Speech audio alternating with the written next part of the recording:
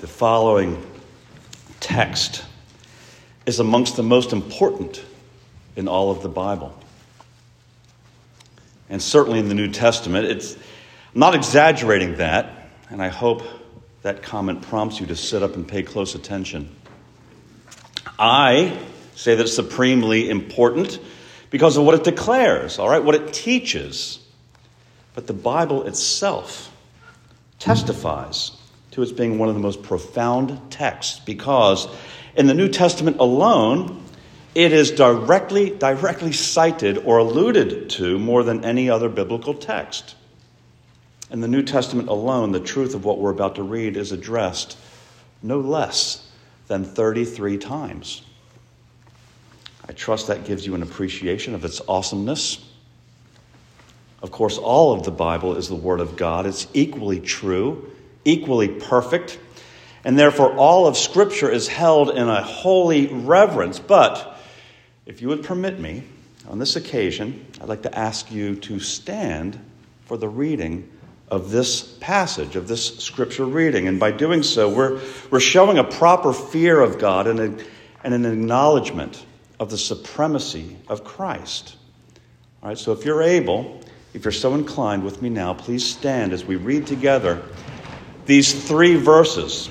It's from Mark's Gospel, chapter 12, beginning with verse 35, the Word of God. And as Jesus taught in the temple, he said, "How can the scribes say that the Christ is the Son of David?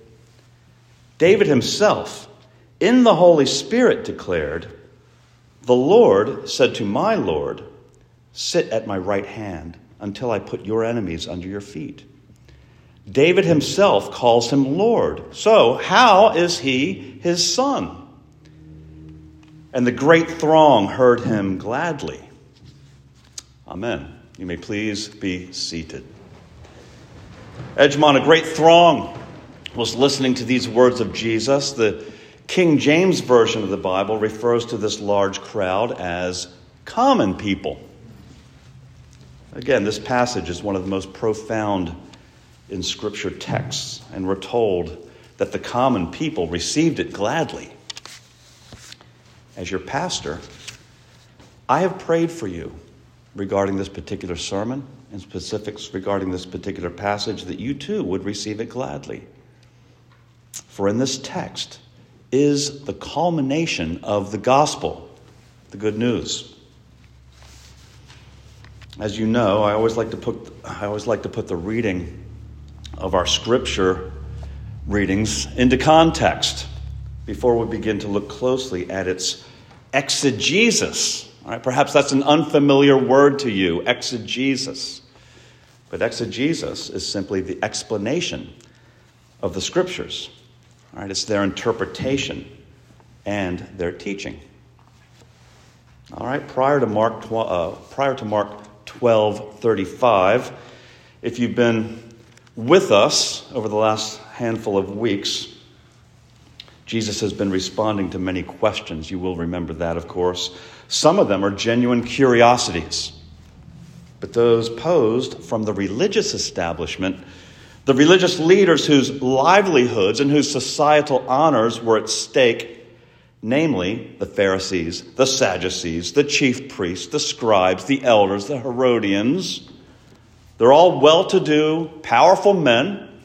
This religious establishment, they generally pose questions to Jesus in order to trip him up and to make him look foolish or less learned than they. Right? Their desire wasn't to gain insight. It wasn't to become closer to God by way of some better understanding of his word. But instead, their desire was to diminish the authority and the credibility and even the popularity of the rabbi from Nazareth who claimed to be divine, claimed to be God. Jesus of Nazareth, who always was and who always is and will be divine. And it seems that they finally had had enough, for in the very verse prior to this morning's text, maybe you'll recall this from last week, in verse 34, we're told that from then on no one dared ask him any more questions. They knew they were defeated in their arguments with Jesus. But now here in verse 35, we have Jesus being on the offensive, right? He's not attacking, but he's in the temple. He's not answering questions or responding, but now he's teaching. He's proactively teaching to the crowds who had been listening to the pious leaders sparring with Jesus. But now Jesus here, he's got the microphone, so to speak. In this temple setting, the tables are now turned. This rabbi from Nazareth is now going to ask about something that the scribes proclaim. And they proclaim it rightly. You'll see in a moment that this is from the scriptures. Something that the intelligentsia, right, the legal experts, that they've been declaring about the Messiah. Now in this sermon, you're going to learn a little bit of Hebrew and a little bit of Greek. All of you will pass. There's no quiz. But this is actually necessary for you to rightly understand the text that's before us. Otherwise, trust me, you'll be confused. I'm going to start that language lesson with a brief reminder that Messiah, the word Messiah, is a Hebrew word which means anointed.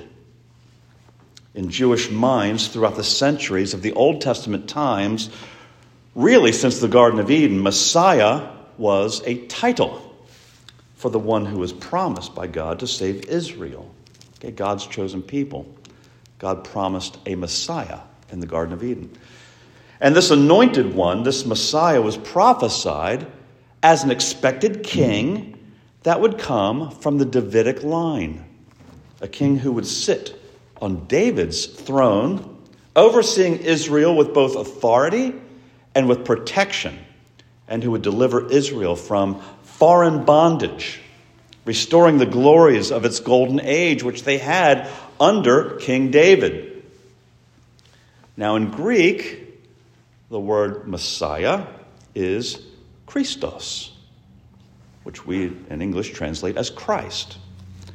And so Messiah, Hebrew, and Christ, Greek, they mean the same thing. They're both titles that mean anointed, referring to the anointed one of God who will save God's people from their sins.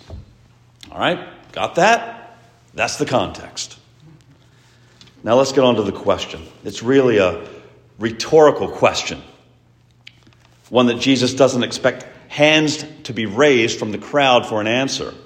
There's no Hermione of Hogwarts here in Mark 12. All right, maybe you know what I'm talking about when I reference Hermione. The question really is to get people thinking about who Jesus is, to help them see what Peter confessed in Matthew 16:16, that this man teaching before them in this temple setting is the Christ. All right, he's the Son of the living God, as Peter confessed. I'm going to read this again to you, these 3 verses. And as Jesus taught in the temple, he said, "How can the scribes say that the Christ is the son of David? David himself, in the Holy Spirit, declared, 'The Lord said to my Lord, sit at my right hand until I put your enemies under your feet.' David himself calls him Lord. So how is he David's son?" You may have caught that in our text, right, it states Jesus using the title Christ as opposed to Messiah. Verse 35, this is Jesus. "How can the scribes say that the Christ is the son of David?"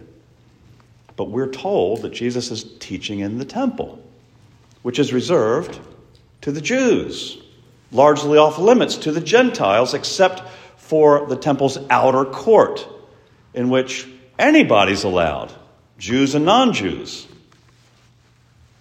It's possible that the audience here contains some Gentiles, but Jesus' interactions were mostly, during his ministry, they were mostly with Jews. And so it's likely that Jesus was teaching, right? He was speaking in Hebrew at the time, and in the Hebrew street dialect of Aramaic, right? That's a form of Hebrew that evolved from Hebrew. It's like the common people's Hebrew language. And therefore, Jesus likely used the title Messiah in this verse 35, but that Mark, in his writing it, simply transcribed it into the Greek Christos, or in our English, Christ, because the New Testament was written in Greek. Now, I don't want to confuse you. I fear that I probably have. I thought, okay, I'm going to confuse some people with all this, but that was really an item more of, I think, interest and has nothing to do with the actual meaning of our text this morning, but I wanted you to have it because maybe you enjoyed that little bit of tangent. But if not, don't worry about it. It was simply an aside. I'm going to get right back to the text, or we'll be here till 3 o'clock in time for game afternoon at 4. Jesus says, how can the scribes say that the Christ is the son of David? All right, we need to get this point here now out of the way before we move further. I want to clarify some things. Jesus was the physical descendant of David. Regardless of what you may conclude from the 2 genealogical records that are contained in the Bible, one from Luke's gospel that records Jesus's lineage from his mother Mary, which goes back to Adam, and you're going to find David right there in Luke 2, verse 31. And the other genealogy, the one recorded in Matthew's gospel, which starts off with Abraham and then leads us to David in Matthew 1, verse 6, and then down the line to Jesus. The dissection of these genealogies, if you're going to look at them really closely, is not perfectly clear. And there is some scholarly debate about how to reconcile them. But for now, please understand that Jesus, however you parse these 2 family trees denoted in the Bible, he came from the physical line of David. 2 Timothy, in chapter 2, verse 8, tells us to remember Jesus Christ, risen from the dead, the offspring of David. And then when Paul writes Romans, he starts off with describing himself as a servant of Christ. And then here we go. In verse 3 of that chapter 1 of Romans, Paul writes, concerning his son, who was descended from David according to the flesh. All right, descended in the lineage of David according to the flesh. Not according to legal adoption papers, but according to the flesh.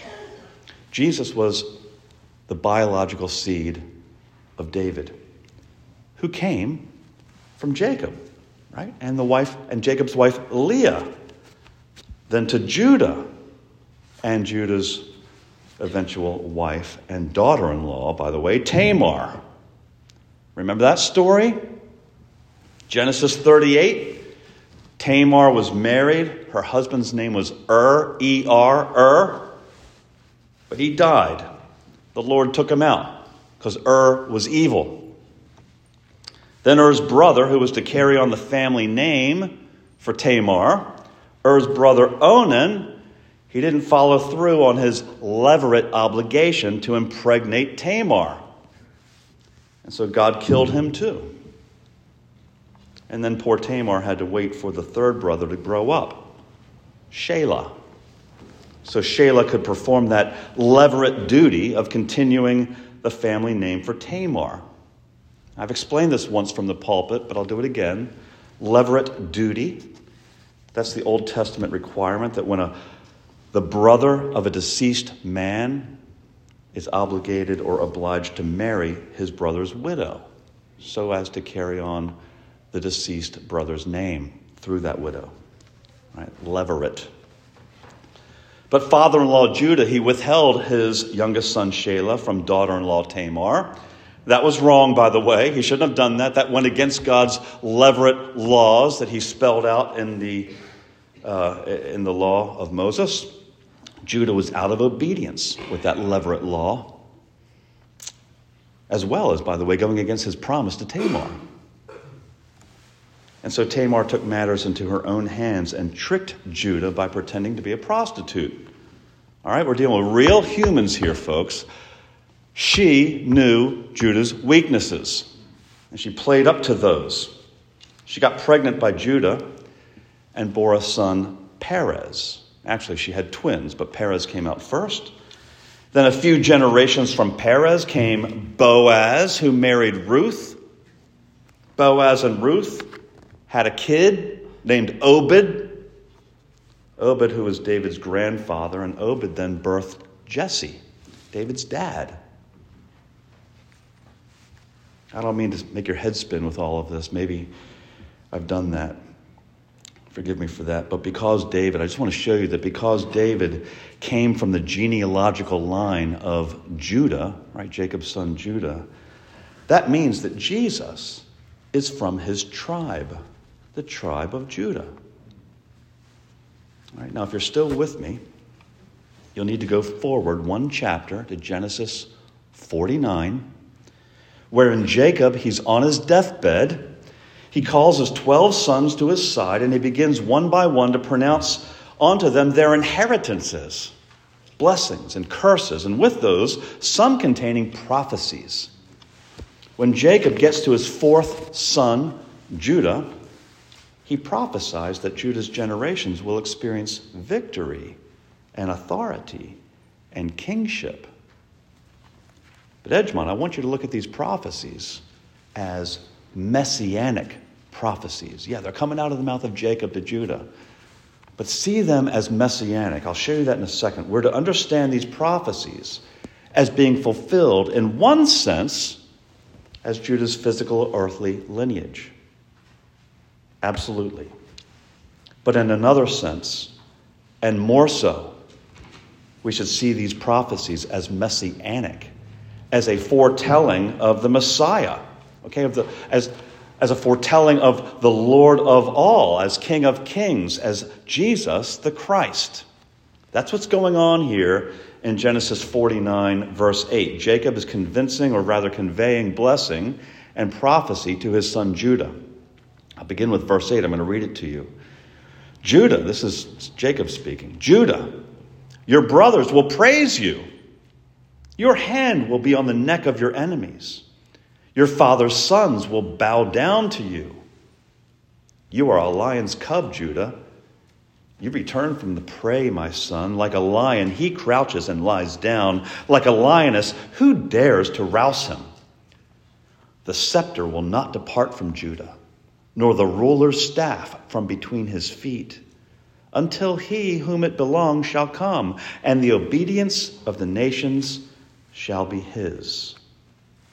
All right? Now, all of that, and in some cases, not only can all of that, but all of that does apply to Jacob's son Judah, which will manifest in his eventual descendant David. Great warrior was David. Great politician. Indeed, great king was David. And in David, Israel had its zenith, its peak of all of its national glory. It's never been more glorious. It was like the Renaissance period of Israel when he was in charge. But ultimately, this prophecy of Jacob to Judah is entirely fulfilled. Not in Judah's descendant David, but further down the line in David's descendant, Jesus. Now I want to go through this together with you line by line. Verse 8. Judah, your brothers will praise you. All right, all of Jacob's lineage will praise Jesus. Again, we're thinking of this messianically, about the Messiah. The leaders of the 11 tribes will praise the leader of the tribe of Judah. Your hand will be on the neck of your enemies. Okay, Jesus will be victorious over all of God's enemies. Your father's son will bow down to you. Again, every knee shall bow to this son. Verse 9, you are a lion's cub, Judah. You return from the prey, my son. Like a lion, he crouches and lies down. Like a lioness, who dares to rouse him? Ever heard of Jesus being referred to as the Lion of Judah? This is where we get Revelation 5:5 from, which says, do not weep. Look, the lion from the tribe of Judah, the root of David, has conquered so that he is able to open the scroll and its 7 seals. That's Revelation 5:5. And then Jacob Back to Genesis, Jacob continues his prophecy of Judah's generations in Genesis 49, verse 10. He says, "The scepter will not depart from Judah, nor the ruler's staff from between his feet. He to whom it belongs shall come." Okay, this is talking about Jesus as king, scepter, king, that he will reign on the throne forever, and there will be no descendants that ever take it from him, right? The staff between his feet will never be taken. That's the eternal throne which belongs to Jesus. And then lastly, at the end of verse 10, "And the obedience of the nations shall be his." All nations are under the authority and kingship of Jesus. Indeed, he is the King of all kings, which makes him sovereign over everything and everybody. He's sovereign over the entire universe and all of that which it contains.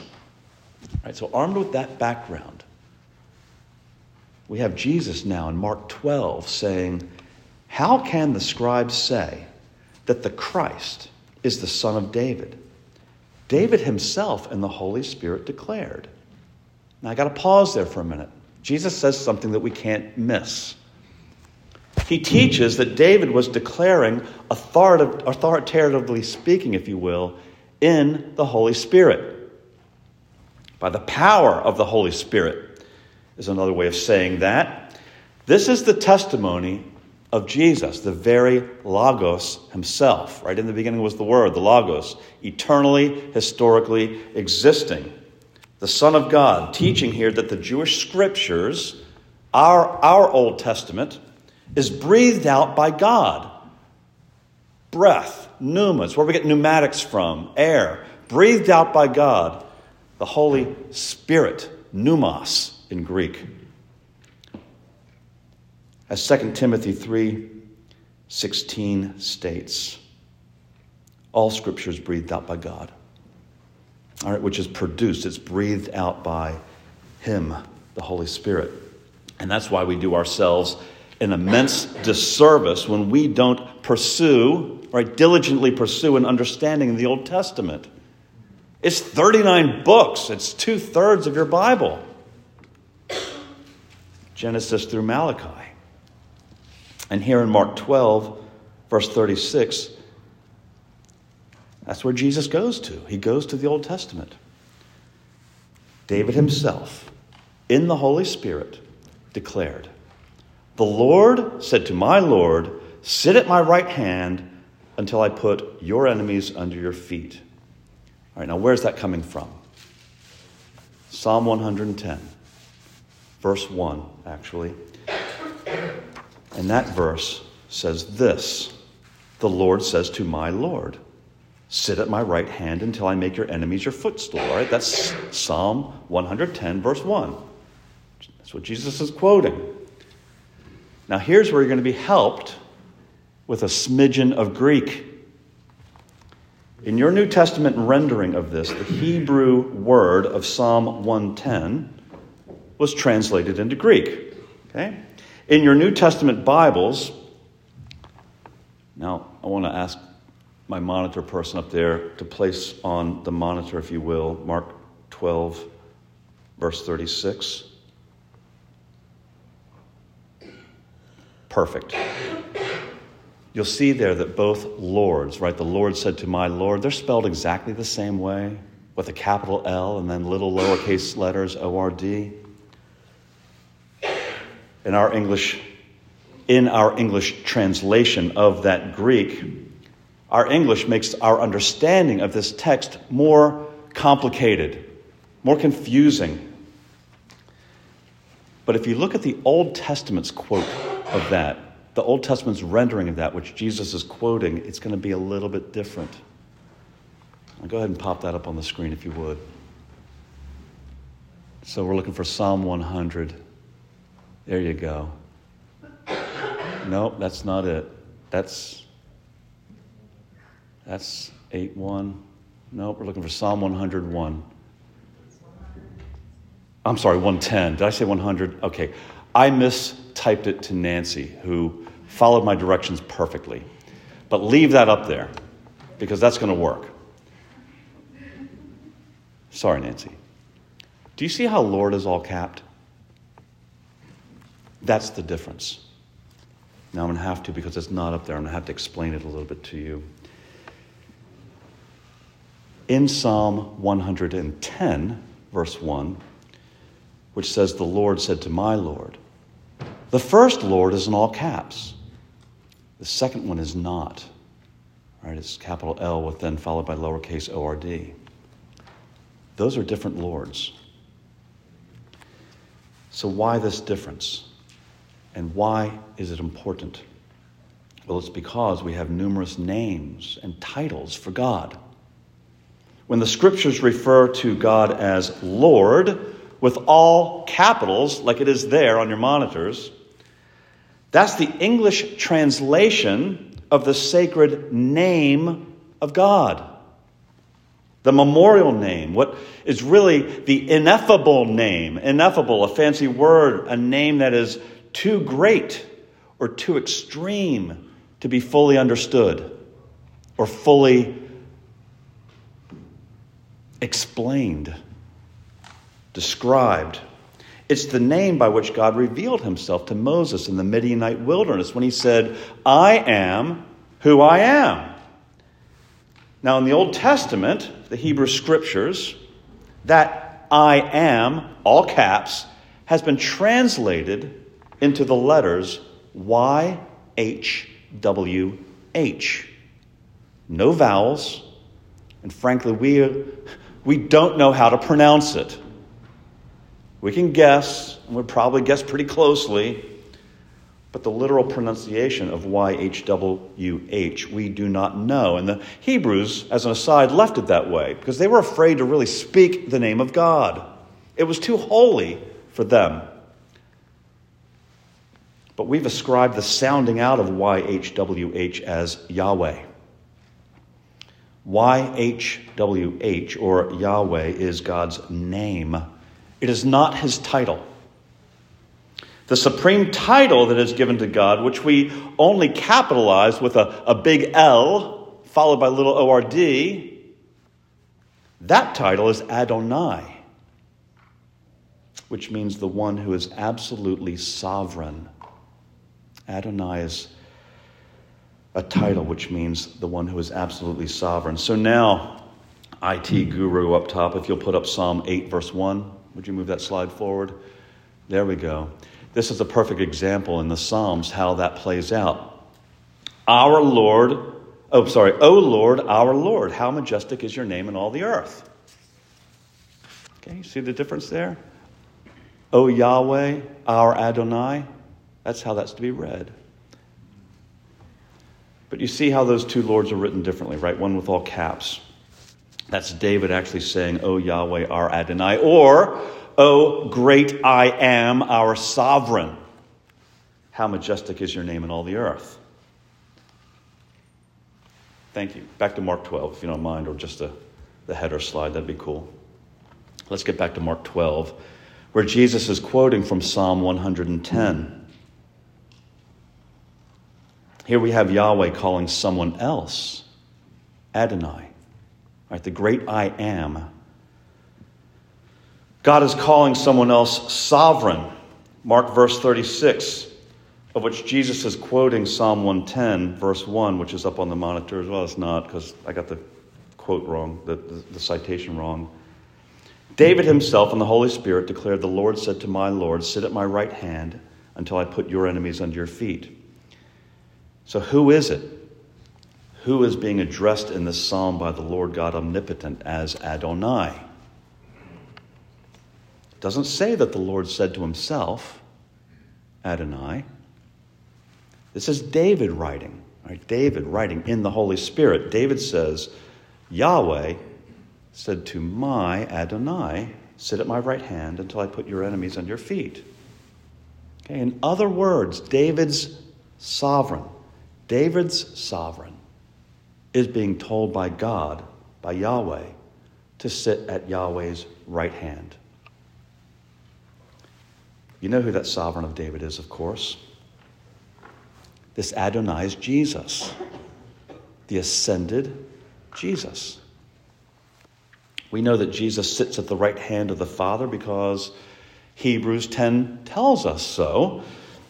Verses 12 and 13 of Hebrews 10, but when Christ had offered for all time a single sacrifice for sins, he sat down at the right hand of God, waiting from that time until his enemies should be made a footstool for his feet. Kind of sounds like Psalm 110. Now we're connecting the dots of Scripture. Of God's redemptive story here, which is always a good thing to do. We've looked at Genesis, we've looked at Psalms, we've looked at Mark, we've looked at Revelation, and now we're looking at Hebrews, and they're very consistent.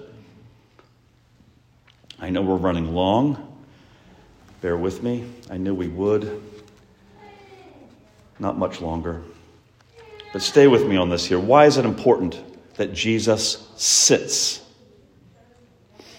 Well, as we go through the biblical narrative of the work of Jesus, there are special moments in his life and in his ministry that are of huge importance in terms of redemptive history. We celebrate the birth of Jesus, right? Christmas. We take very seriously, of course, the death of Jesus with special ceremonies on Maundy Thursday and Good Friday. And at the end of Holy Week, we join in great joy and glory celebrating the resurrection of Jesus. Right, there's many redemptive events in history. Those are just some of them. There's many one-time events that are critical to the redemptive story that our triune God planned and that he accomplished. But the one that we often overlook is this seating of Jesus at the Father's right hand. This event, by the way, is called the Session, or the Session of Jesus. You know here at Edgemont that we're governed by a session of elders or presbyters. These elders make up what we call the session because when they meet to deliberate, to establish policy and give supervision to our spiritual lives, they don't do it standing up. They meet and do this deliberation sitting down. They govern sitting down, which is why when in our United States, when the Congress is meeting to govern our land, they vote sitting down, and we say that the Congress is now in session. And so this morning, when you recited the Apostles' Creed, you professed to believe that Jesus, your Adonai, your sovereign, sitteth at the right hand of Yahweh, God Almighty. But what does this Adonai do? What's he doing when he sits there? Well, the answer is in your text. Sit at my right hand until I put your enemies under your feet. All right, this Adonai, Jesus, the sovereign one, he rules there, from whence he will come to judge the quick and the dead. Right? Jesus governs. He rules and he judges. Our kingdom, his kingdom that we're citizens of, is not a democracy. It's not a republic or some version of a socialist or communist state. The kingdom of God is ruled by a monarch. Okay, it's a monarchy by an absolute king, a sovereign. I'm going to close with this. In Mark 12:37, Jesus says, David calls himself Lord. So how is he David's son? Well, now you know the answer to that. You can probably do the rest of the sermon close here. In all of our biblical history, and I would guess that this is also true of all of our worldly societies throughout the globe, it is the lesser that pays homage to the greater. It's the son who pays homage to the father, not the other way around. And so if Jesus is David's physical progeny, which you know he is, how is it then right for David, the 13th grandfather of the son of Mary, how is it proper for David to call Jesus Lord? If Jesus is his great, whatever, 13 down the road grandson. Well, it's because this man is David's Adonai, who was the promised one to sit on David's throne forever. Connecting more dots here. 2 Samuel chapter 7. God, in all caps, L-O-R-D, Yahweh, is speaking to David through the prophet Nathan. And God says this to David in verse 12. When your days are fulfilled and you lie down with your fathers, I will raise up your offspring after you, who shall come from your body, and I will establish his kingdom. He shall build a house for my name, and I will establish the throne of his kingdom forever. Some people get confused. How can David's kingdom be forever? Well, that king on David's throne, that's Jesus. The Adonai who sits at Yahweh's right hand, the one who rules as the ultimate sovereign. And that's exactly, by the way, why this large crowd listening to Jesus received his words gladly. They yearned. For centuries, they've been yearning for this Messiah to come and rescue them, this sovereign, to rule over them perfectly and absolutely. And the same goes for us this morning. We can be delighted about this sovereign because he's a redeemer. This Lord, this Adonai, can be both your Lord and your Savior. So believe in him, Edgemont. Why wouldn't you? Believe in him, repent of your sins, and live in Jesus, walking in faith throughout your days, trusting in him for everything. All right, everything. Let's pray. Our Heavenly Father, we acknowledge to you that nothing is more important to us than the Messiah, your eternal Son. And so we pray for him to meet with us, to save us, to keep us, to fill us, and of course to use us, all for your glory. In his name we pray. Amen.